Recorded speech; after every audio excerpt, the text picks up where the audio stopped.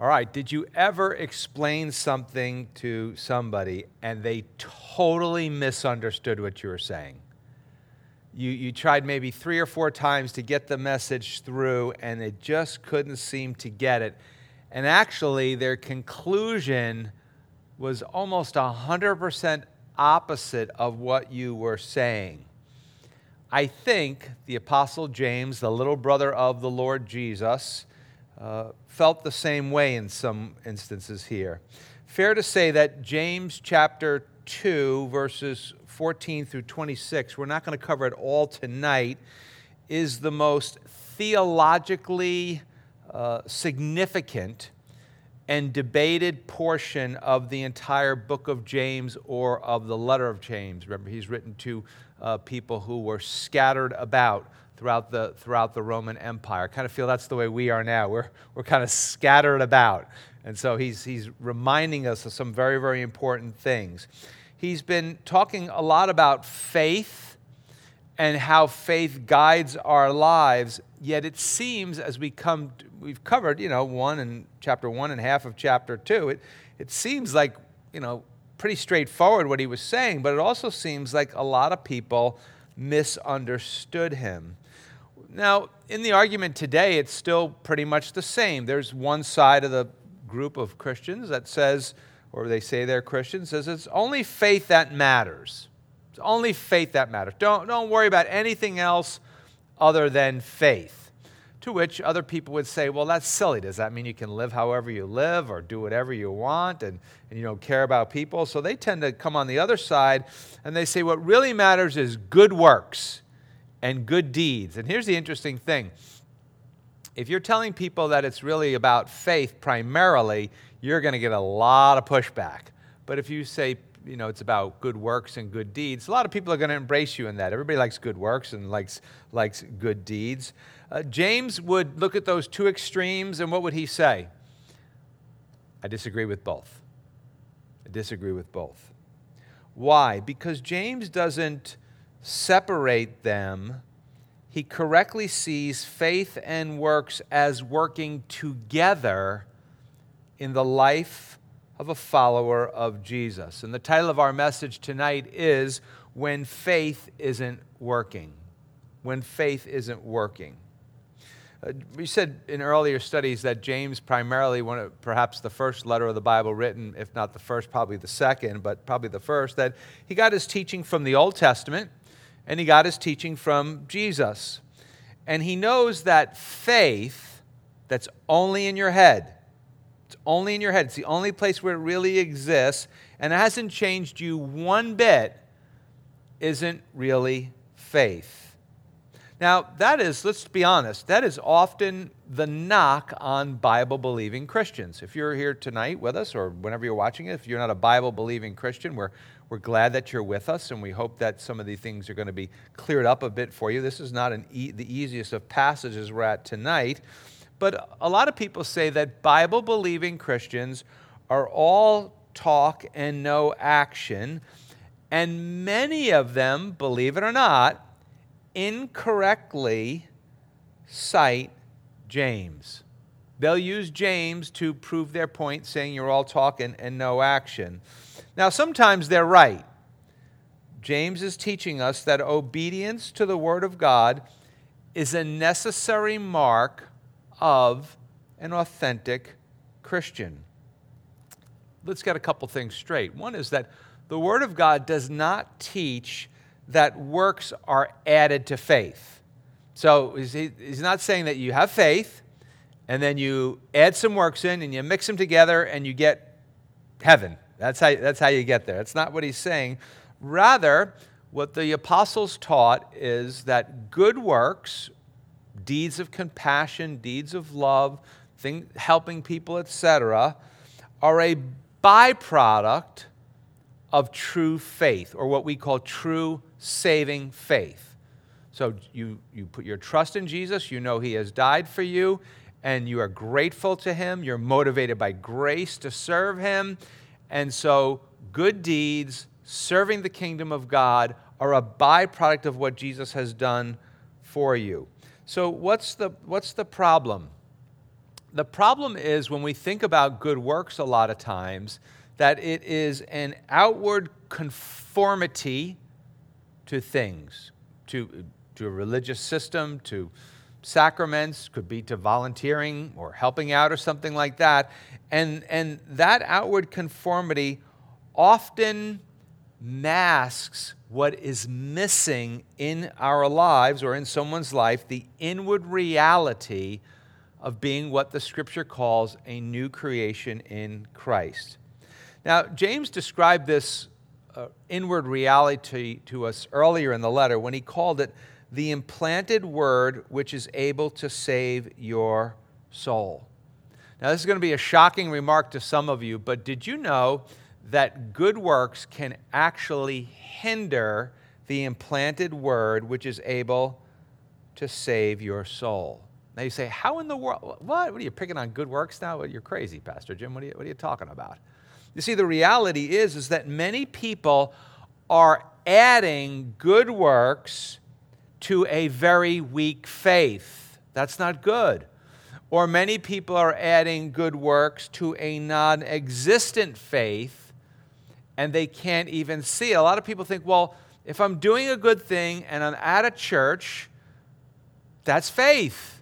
That's what it means. If I go out with a bunch of people and we're handing out granola bars on the corner of the street and we're just telling people, hey, God bless you, have a great day. I mean, who doesn't like a free granola bar? But I mean, that doesn't necessarily mean that you have faith. Now, if we connect this to the previous section where we were talking about partiality and favoritism, it becomes interesting indeed. And we see it in a lot of people. Did you ever meet someone who's one way with some people and completely different with other people? Some of you have been around a long time. You know the story of a guy who came up to me after church one time and he said, Pastor Jim, I feel like I'm a phony at work. I said, what do you mean? He says, well, you know, here at church, I come and I have my Bible and I'm taking notes and I'm talking with people about Jesus and, I'm actually volunteering here and I throw a few shekels in the offering box but when I go to work, I have a foul mouth. I go out drinking at lunchtime. I'm cheating the boss. I'm coming in late. I'm leaving early. I'm stealing time. I'm doing social media at work. I feel like I'm a phony at work. And to which I said to him, don't worry, you're not a phony at work. And he went, oh, thank you so much. I said, you're a phony here. Because what you are throughout the week is what you really are. Not very pastoral, I know. But it's very easy for us, if we're not careful, to be one way with one group of people and a different way with others. And James would say that is a mark of a phony. Nice to some, nasty to others. Helpful to some, not helpful at all to others. James would say you don't have the mark of a Christian. That makes this section that we're going to be in this week and next week so important in knowing what is true and what is saving faith. What it really is, because eternal life in heaven with God is at stake. Now, before we jump in, many people think and have often pitted them one against the other that James and the Apostle Paul disagree on how to receive the forgiveness of sins and eternal life. Notice I didn't say earn it. Some people think they disagree on how to receive it, how to get the adoption of God into God's family, and how to make it to heaven. No, they don't disagree. They're coming at it from different angles, perhaps even at times writing to different audiences. Remember, we said that when you're trying to learn about what's going on in the letters of the apostles, you have to really kind of figure out, the situations that they're writing to, and then we have to figure out the questions that are being asked by the people. James seems to be writing to people that maybe had fallen into what we call hyper-grace kind of thinking. And he's correcting them. they seem to think that it doesn't matter at all what is, in fact, going on in their lives and how they're living. But we'll go to a passage that we come back to over and over again. Ephesians chapter 2, verse 8 through 10 says this, and if you're a Christian, you have to know these. For by grace you have been saved through faith, and not of yourselves. It is the gift of God. So you say, what saves you? What's the gift? Saving, being saved, or faith? I always say yes. Verse 9, not of works, lest anyone should boast. So it's not the good works that you do that give you the forgiveness of sins and eternal life. It's by grace through faith, God's grace. God does the work, and you and I, we grab a hold of it by faith. But after we're saved by grace, look at verse 10. For we are his workmanship, created in Christ Jesus for good works, which God prepared beforehand that we should walk in them. And so now as we come to verse 14, James is talking about, he's talking about verse 10. He's really talking about how saving faith is revealed. He says this, what does it profit? Another version says, what good is it, my brethren, that would be people in the church, if someone says or someone claims he has faith but does not have works? Now, the way it's written, we're supposed to go, none. It doesn't do them any good. Can faith save him? We're supposed to go, no. Another version says, can that kind of faith save him? Is that right?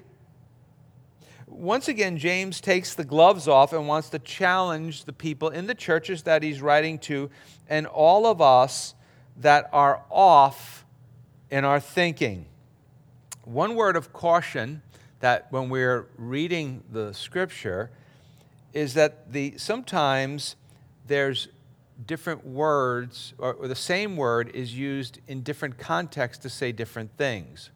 Often when the Apostle Paul is using the word works, when he's making a point that works can't save, that would be Ephesians 2, 8, and 9. He's making that point. Works can't save.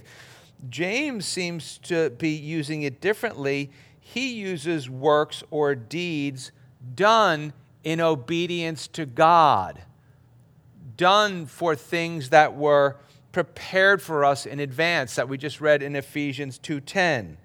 Now, as we've seen already in James, works from James' perspective are not in being religious, but they are, remember we said that religion is not a word that's really highly spoken of in the Scripture, but James really is talking about deeds of mercy or love in the life of a follower of Jesus. So I want to come to Galatians chapter 5, verse 6. I want to read it twice. The Apostle Paul says this, for in Christ Jesus neither circumcision nor uncircumcision avails anything, but faith working through love. So let me go a little bit slower. For in Christ Jesus, neither circumcision, what was circumcision? That was a religious rite for the Jews, nor uncircumcision avails anything. He says, neither one of those two things really count for anything. They don't really have any value. And then he says, what matters is, or another version says, only faith working through love. So faith what? Faith works, but he's talking to people who don't think that faith works. James then poses a question to us. That faith can't save a guy, can he? I mean, a guy who doesn't really care about, people. Can that faith save anyone? We might think of it in terms of action or an active faith. We might want to ask ourselves, does my life, does the way I live, do my actions reflect a true saving faith?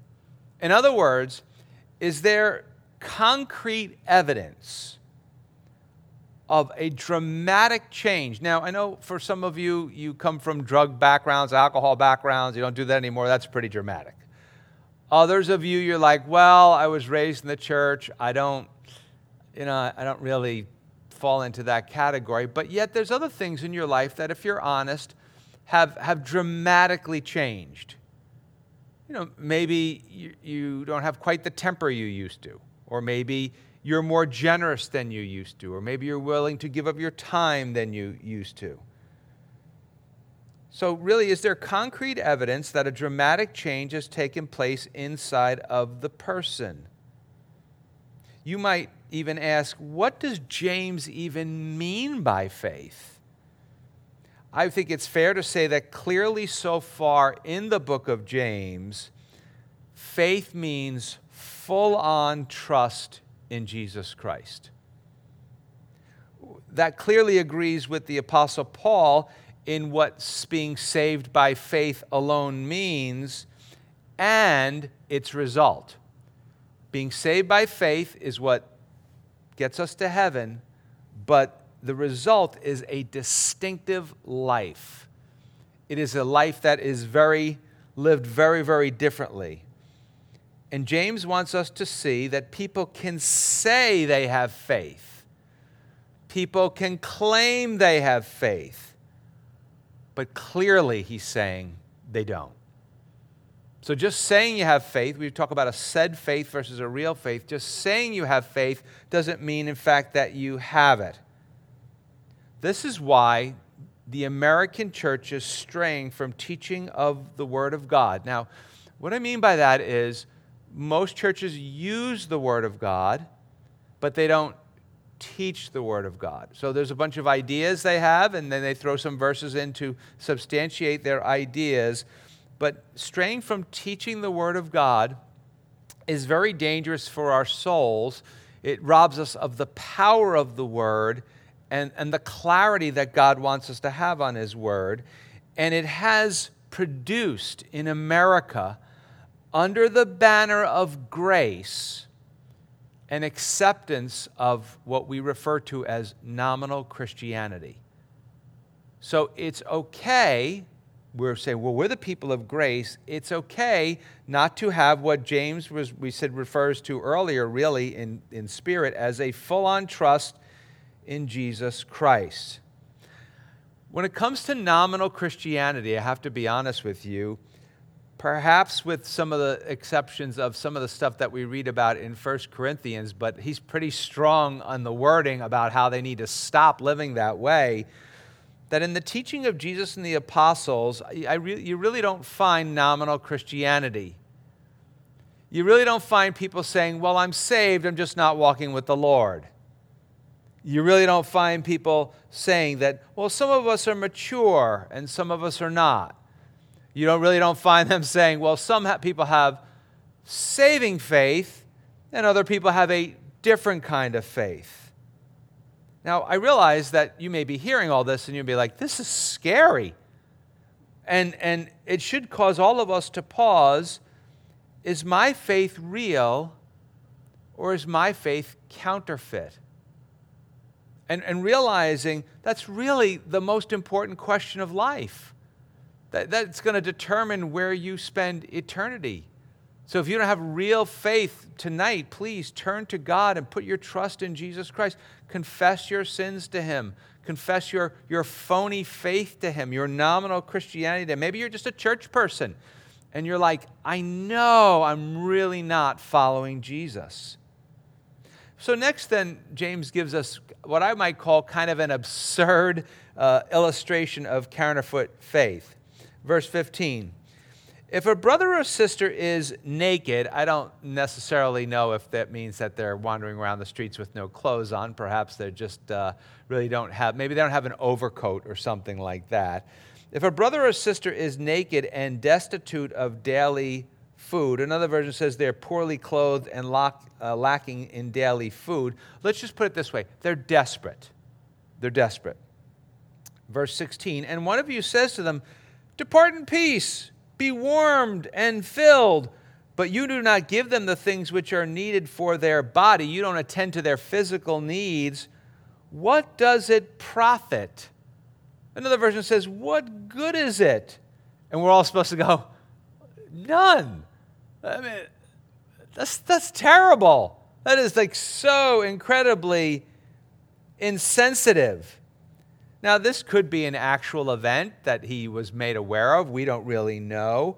But anyway, it could be just an illustration. Someone's desperate.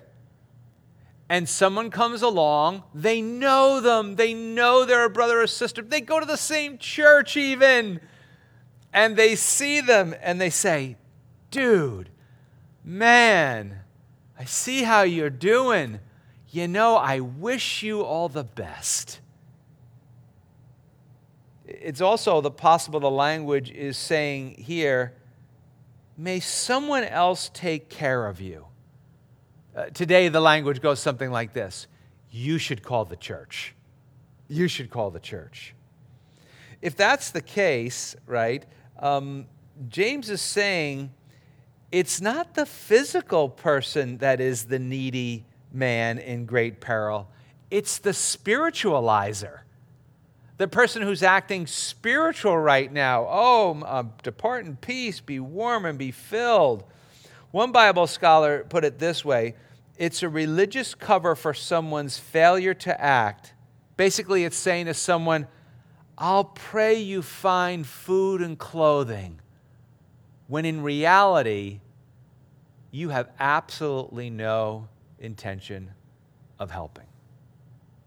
When we first started the church here, I had a back surgery a very, very long time ago from all the years of being a long-distance runner and being a truck driver. And I was outside and I was on the snow removal team, and a commercial for the snow removal team. And I was outside shoveling snow, and a perfectly able-bodied young man pulled up in his SUV and says to me, and he stops, he goes, what are you doing out here shoveling snow? The service is about to start. And I said, well, we're very short-handed. And he said to me, oh, wow, you shouldn't be out here. Don't you have a really bad back? I said, it's not the greatest. I'm just, I'm careful. And he said, oh, wow. And he said, I'll make sure I pray more people sign up for the snow removal team.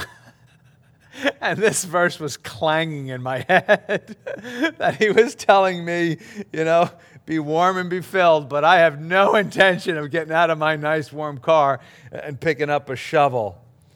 You see, what has happened? Why is it more dangerous for the spiritualizer? Because their lack of saving faith has produced in them one of the great blindnesses of people who attend church.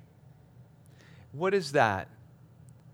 That God gives the people of God abilities, gifts, and resources to support the church, to fund the church, and to help individual people in the church.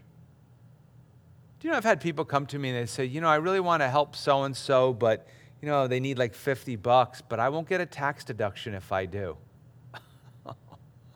Shame on you. Shame on you. God has blessed us with resources to be able to spread them around to his people.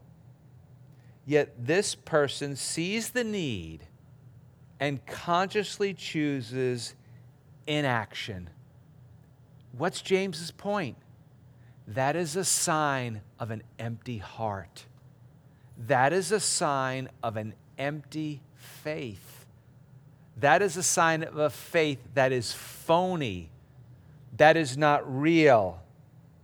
Now, here's the problem that we have in the church in America, and unfortunately we export it to a lot of people. People go, oh, no, wait a minute, Pastor Jim. That's your job. That's not my job. That's your job.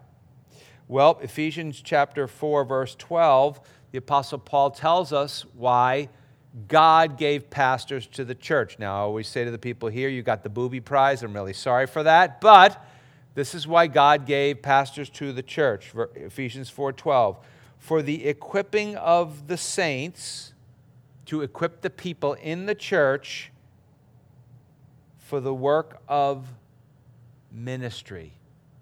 To equip the people in the church, some versions say for service, for the edifying or the building up of the body of Christ. In other words, we come here and the Word of God is taught, not used, it is taught to equip the people in the church for the work of the church, the work of the kingdom, the work of the ministry, service to God and others for the building up of the body of Christ.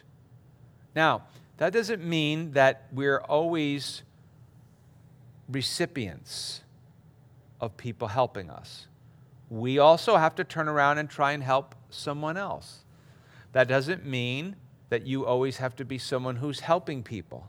Sometimes people are going to help you. My wife always tells me I'm the worst guy on the face of planet Earth for allowing other people to help me.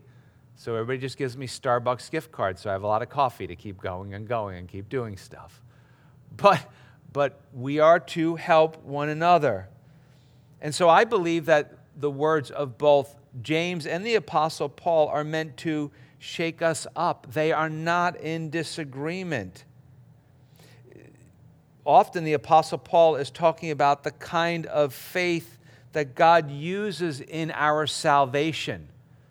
And some people say, well, then that makes faith sound like a work. No, faith is a response to what God has already done for you in the person of Jesus Christ. And so he uses faith. And whether you think that salvation comes before faith or faith comes before salvation, you can go to the diner tonight, maybe. You can go to the diner tonight and talk about that, and you'll not be able to solve that 2,000-year argument. But I will tell you this, you do have to believe. No matter when the timing is, you do have to have faith and trust in Jesus Christ. While James is talking more about what happens after you've come to that point. Paul's talking about the internal faith. James is talking about the internal faith worked outward. To clarify it even further, you could say that James is talking about both kinds of faith. He's talking about saving faith that works itself out and phony faith, a false view of faith that thinks they can work their way to heaven. Now, some people will come along and say, well, I like to follow the Apostle Paul. He's the gospel of grace. And obedience, it doesn't matter. It doesn't matter at all. We call that antinomianism, anti-law. Doesn't matter at all. Well, let's see what the Apostle Paul has to say. Romans 2:13. For not the hearers of the law are just in the sight of God or righteous before God, but the doers of the law will be justified. Those will be the people that will be declared righteous. J.B. Phillips' paraphrase puts it this way. Is it not familiarity with the law that justifies a man in the sight of God? It's not familiarity, with the law that justifies a man in the sight of God, but obedience to it. When God sees our obedient heart, he sees someone who is truly one of his children. This is a very direct commentary on much of church life. A lot of people come to church late. They leave during the last song or they leave early. And they miss the point of all of the one another's that are in the Bible. To love one another, to help one another. There's like 40 or 50 or 60 of them. I forget the exact number of them. There is tons of them. So for somebody to say, I just go to church and I leave, that should be cause for concern. That should be a cause for big concern. Some people, I watch them in our church. I love watching them because the service is over and they're like hunting dogs. Like, who can I help? Who can I bless? I really love watching people like that. Other people, they're more quiet about it, and they're coming in early, they're setting up stuff. I never have to ever concern myself. I wonder if they're going to show. They're not like that. You can depend on them because they're serving God. You know, in sports we say, oh, well, they talk a good game. There's a lot of people who claim to be Christians who talk a game. In church, it's people who say that they're serving the Lord, but they're not. They say they're generous, but they're not. They say they love people, but they don't show it. Or maybe they only show it to a select few. And they have the sin of favoritism, which we have looked at. Very interesting. The early church was known for some oddities which put them at opposite ends of the spectrum from the culture. In the Roman culture, people were known for being very generous with their bodies and being very stingy with their money. The exact opposite was true of the early church. They were known for being stingy with their bodies and generous with their money, generous with their good deeds. Why? Because many of them had a true, living, and active faith. You know, I've been thinking a lot about politics lately. I guess we all have been. And I hope that more Christian people go into politics. I really, really do. Because an active, helping faith is really needed in our political system.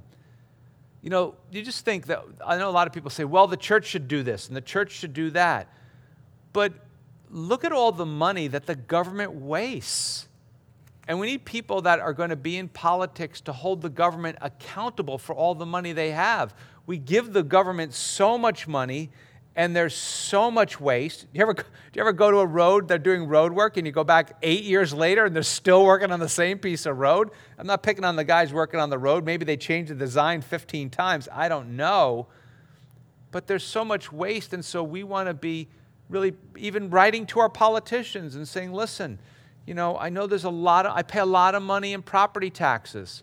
You know, why can't kids read? Or why is this the situation? Or why is there people, you know, who don't seem to have enough? And so we really want to start leaning on people for the vast resources God has made available in this world. Verse 17 is sort of the way he's doing this is sort of a summary and a conclusion. He begins to look forward. He says, thus also, faith by itself, if it does not have works, is dead. I mean, that's really blunt. I mean, he says simply and directly, if faith has no works, if it has no action, if it has no deeds, if you're not living a generous Christian life, and I'm not just talking about money, I'm talking about time, I'm talking about other different ways you can help people, all of those things together. He says if that doesn't characterize you, if you don't have an active faith, it's a dead faith. Now, some people, you might be sitting at home and you're saying, I'm older, I can't really get around, I can't really do anything. Pray, call a friend, encourage someone, have active faith. You know, it's nice, I get a lot of cards from people. The next time you go to send me a card, do me a favor, send it to somebody else. I won't be hurt, I won't even know. But send it to somebody else. Some people in our church have great card writing ministries. Maybe you think, well, are there any other people I could write to? Write into us, we'll give you some people you could write to. Just to let them know that you care. That's what I meant when I said that James is talking about two kinds of faith. He's talking about a living faith and a dead faith. And he wants us to see that a true living faith includes good works, and faith without works is a dead faith. Jesus said this, Matthew 7:17, even so, every good tree or every healthy tree bears good fruit, but a bad tree or a diseased tree bears bad fruit. Once again, we have to consider, as we go through James, the difference between the Apostle Paul and James. And even what they mean in terms of good works is key. A lot of times, and this is not always true, but a lot of times the Apostle Paul, when he's talking about works, he's talking about works of the law, like circumcision. James, though, seems to be talking about different types of works, such as love and caring. Now, they're both part of God's law. One is more ceremonial and one is more practical. But James is directing us into the practical. The Apostle Paul often is talking about religious rites that were designed not to be end in of themselves, but they were designed to point us to the Savior God. James talks about the results of when we have met this Savior God, of when we have trusted in this Savior God. The Apostle Paul has taught many places that pre-conversion good works don't count for anything, while James teaches that post-conversion good works do count, and they are an evidence of a changed life. Now, once again, when we talk about hyper-grace Christians, hyper-grace Christians, what do they say? Stuff like this. Well, it really doesn't matter how you live because God forgives all your sins, past, present, and future anyway. Really? Okay. Just think about what that says about how you really feel about God. It was like I said, Pam, my beloved Pam has forgiven me a lot of sins. There's no need for all of you to yell amen right now. She's forgiven me of a lot of sins, past, present, and there will be plenty in the future. Is that a reason for me to sin? I mean, can I really go around saying, well, I'm going to go do this sin because I know she'll forgive me and I really do love her? I don't really think it works that way. And when we're thinking so cavalier about sin, what are we saying about what Jesus did on the cross for us? When it doesn't really seem to matter to us. And so hyper-grace people say it doesn't really matter how you live. Jesus is going to forgive us anyway. You see, what they do is they detach holiness from the Christian life. And they detach good works from the Christian life. Because good works are done out of faith. And why? Notice here, James presents their faith as dead. Not weak, not struggling, as we like to say. No, he says they are without the forgiveness of sins and they're without eternal life. How is that possible? He says it right here. Faith by itself, if it does not have works, is dead. It's not alive. It is inwardly dead. The Spirit of God has not brought life into your heart. James is not saying have faith or works. That's what some people say. So you got faith, I got works. Now, are there people with different measures of different things? Yes, there are. So he's not saying have faith or works. He is saying that a defective faith, a dead faith, has no works, but a true faith does. So what's the application in this day and age for the church? There's many. Let's say someone is unemployed. What could you do? You could offer to help. There's a variety of ways. Don't enable them, but offer to help. You say, Pastor Jim, duh. like, come on. Not really, duh. Because that's not what most people do. What do most people do? They go, the Lord will provide, and they move on. But you see, what is that? That's, hope you get some clothes, hope you get some food, hope you stay warm. That's really kind of the same thing. That might be true for us, that we're saying those stuff to people. And when we say this stuff to people like, the Lord will provide, and we move on, what do we discount? We discount that we might be the provision. Now, sometimes you are the provision and sometimes you're not. And it's very difficult. And you have to think, am I enabling someone in this kind of stuff? But sometimes you are the provision. Maybe someone you know is scheduled to serve at church. It's a Saturday night. And they send you a text and say, man, I'm not feeling up to it. And I got some sort of a fever, I got a stomach bug or something like that, or I got a family emergency or something like that. So what do? You cover for them. You cover for them. Hey, don't worry about it. Well, I'll cover for you sometime. Don't worry about it, man. I got this. Just go take care of what you got to take care of. Sleep late. I'll let everybody know that I'm going to cover for you, and don't worry about it.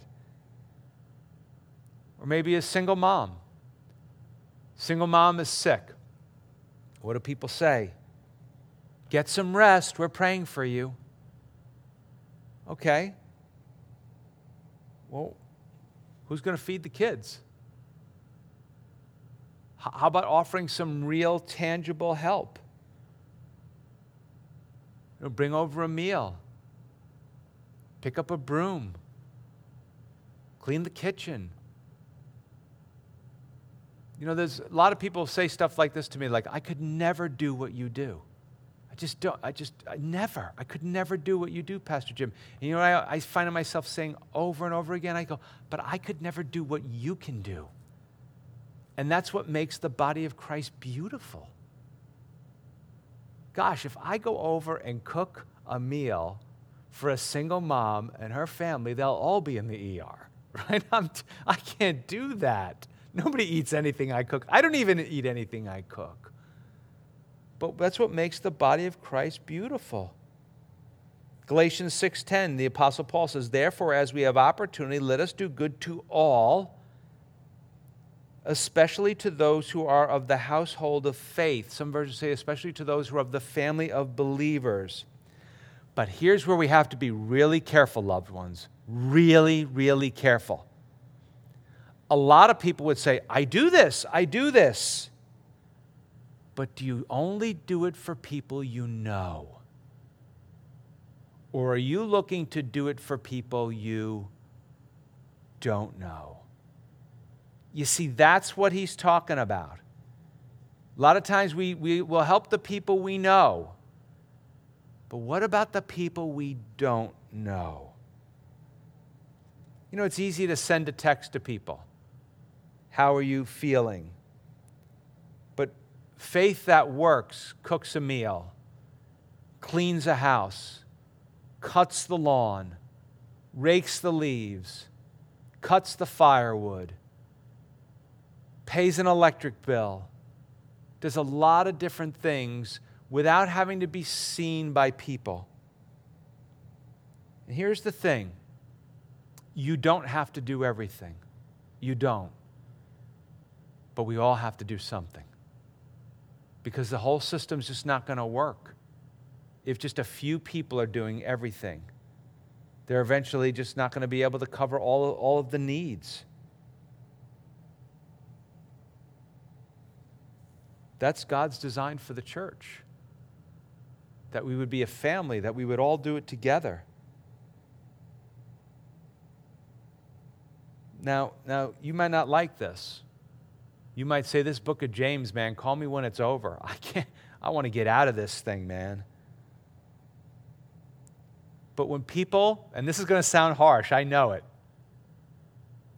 But when people have needs, control your tongue and instead think about ways you could help. Don't say, hey, man, God will provide. Don't immediately pop out of your mouth, oh, I'm sure it's going to work out.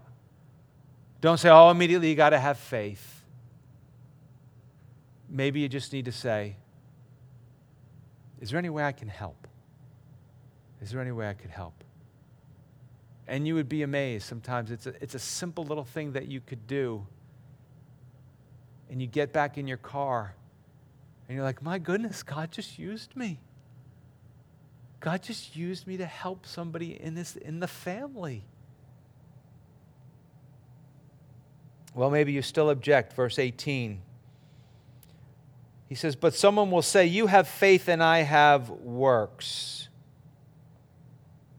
So they seem to be, reasoning that they're separate things and they're equally valid aspects of people's faith. Now, but James is not arguing that you have one or the other. He's arguing how they both work together. And he challenges that thinking. He says, show me your faith without your works, and I will show you my faith by my works. I'll show you my faith by the way I do what I do, by the way I live, how I live.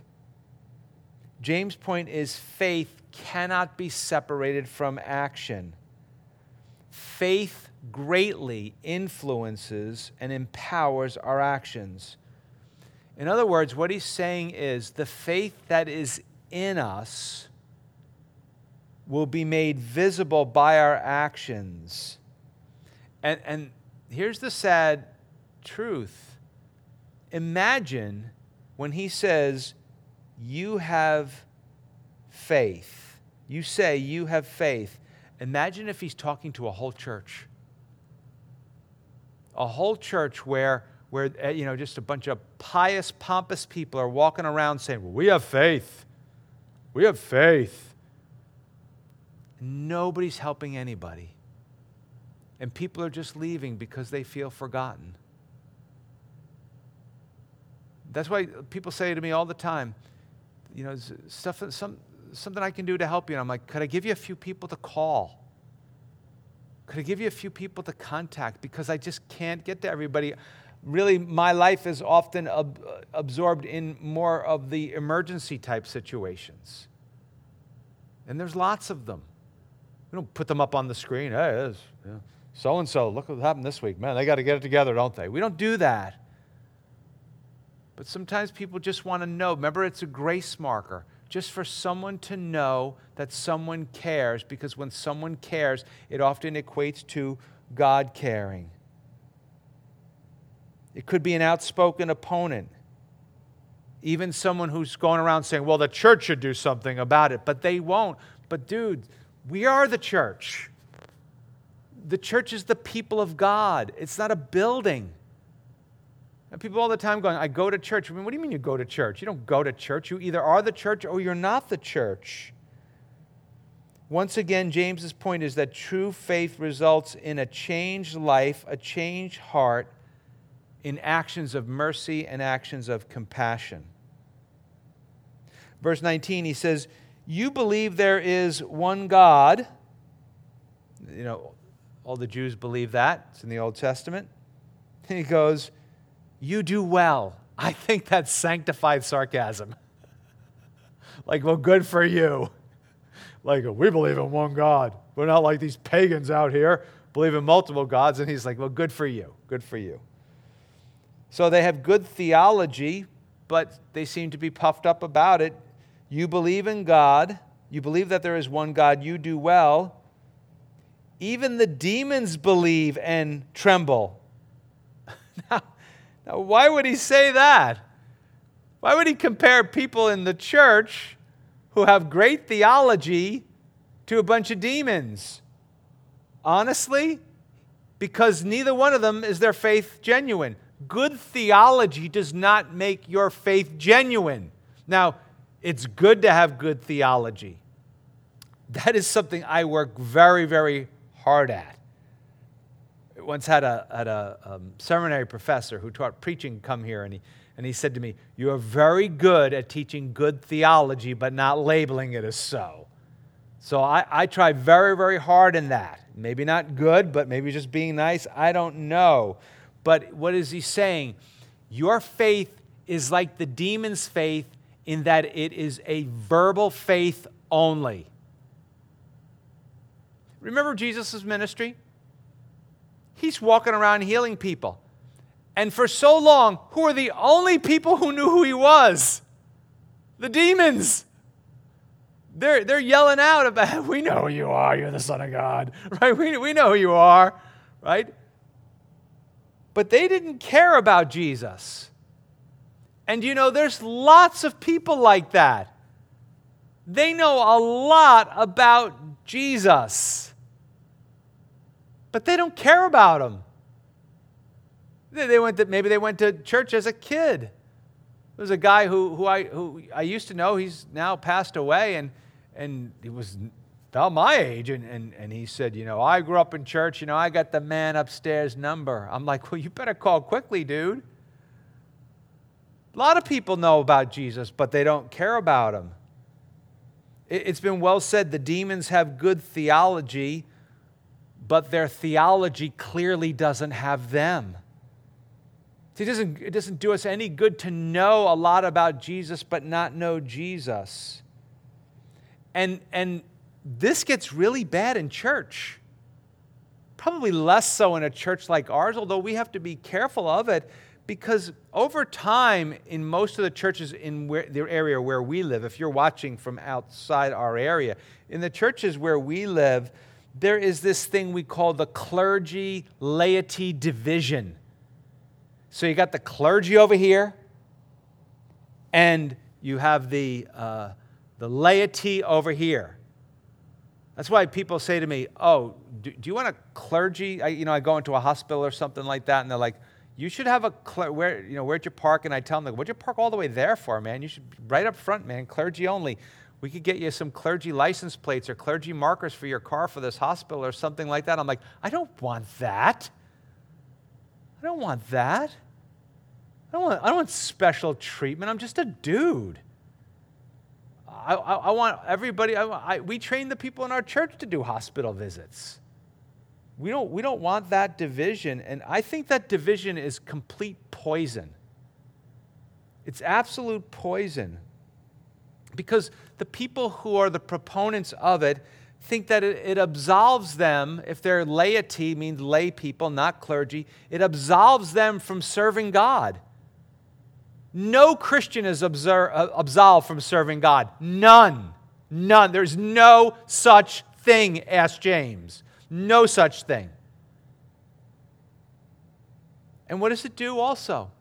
Well, if they're doing all the work, it lets the clergy get away with murder.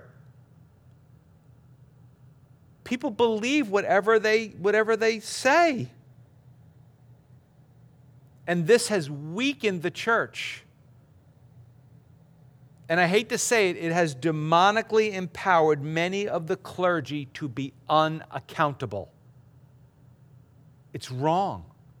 It's wrong. My hope and prayer is that all of this would change us and stop us from accepting any form of nominalism in our lives. You see, I know you're like, I don't want to make people upset. Like, I'm not sending this one to my friend, Pastor Jim, because Sundays, very encouraging. Wednesdays, I don't know.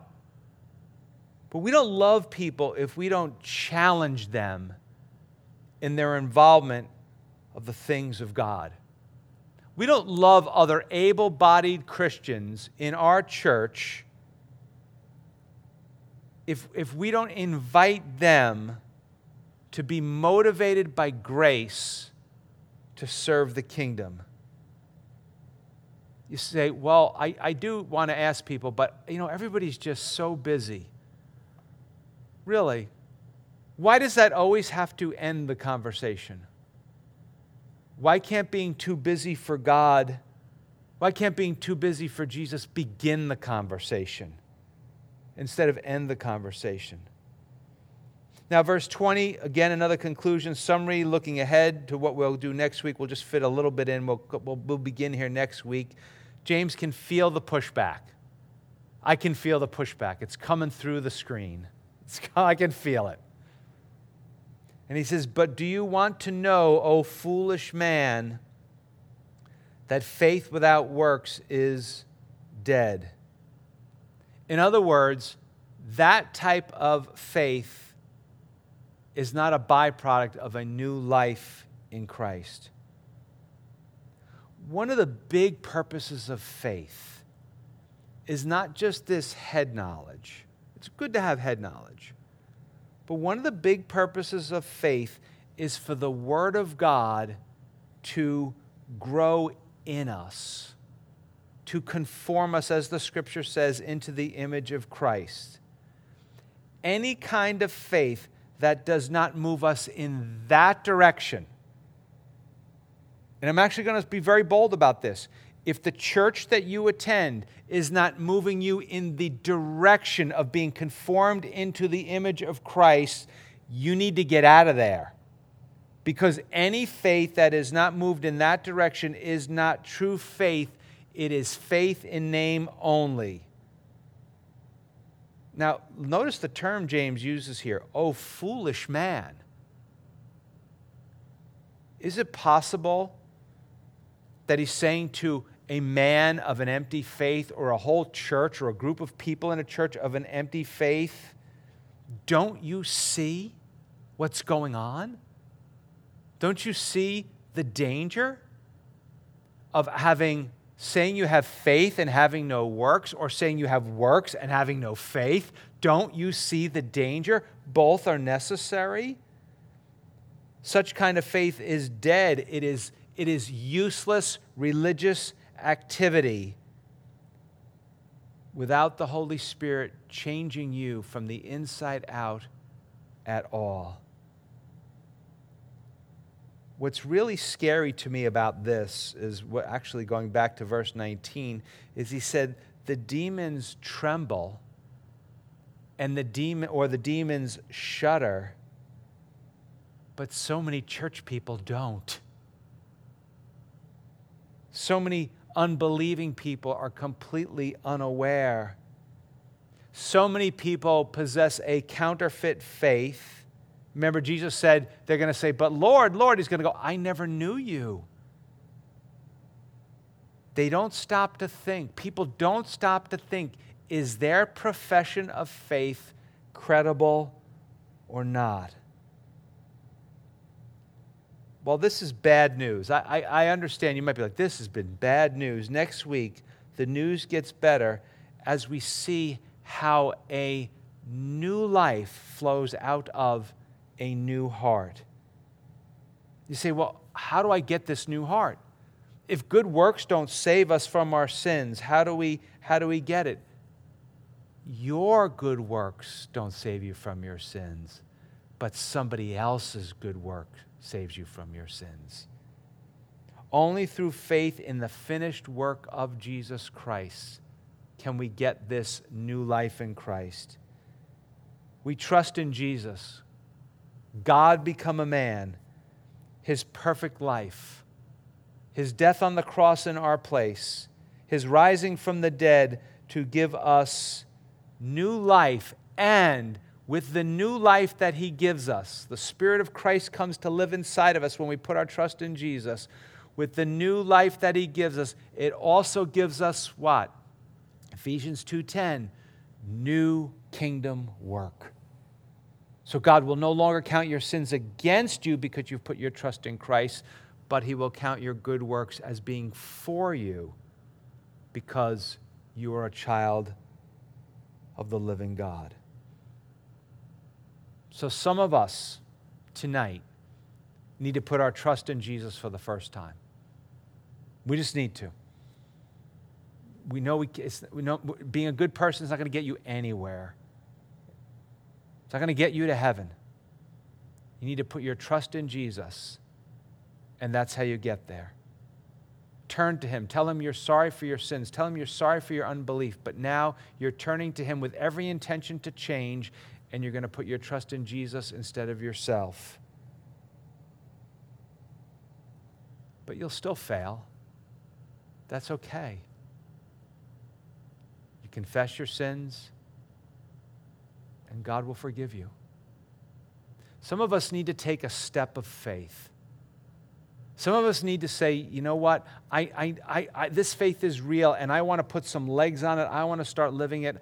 I'm going to start looking for opportunities that are put in my path that God has prepared beforehand in advance, that I should walk in them, that I should do them. And I'm going to start serving God and serving people, even people that I don't know. Maybe I'm going to start serving and asking maybe, now or when things get a little bit better health-wise in the U.S., what are some ways that I can help serve the body of Christ in the church? You see, because when you look at the cross and when you see Jesus serving you on the cross, people of faith, their affections are drawn to him. Like Job said, though he slay me, I will trust him. Though he slay me, I will serve him. And as he draws us in faith to himself, we will serve him. And we will be people of faith, and we will be people of works, working together to show that God has done a miraculous work in our hearts. Well, let's bow our heads and pray.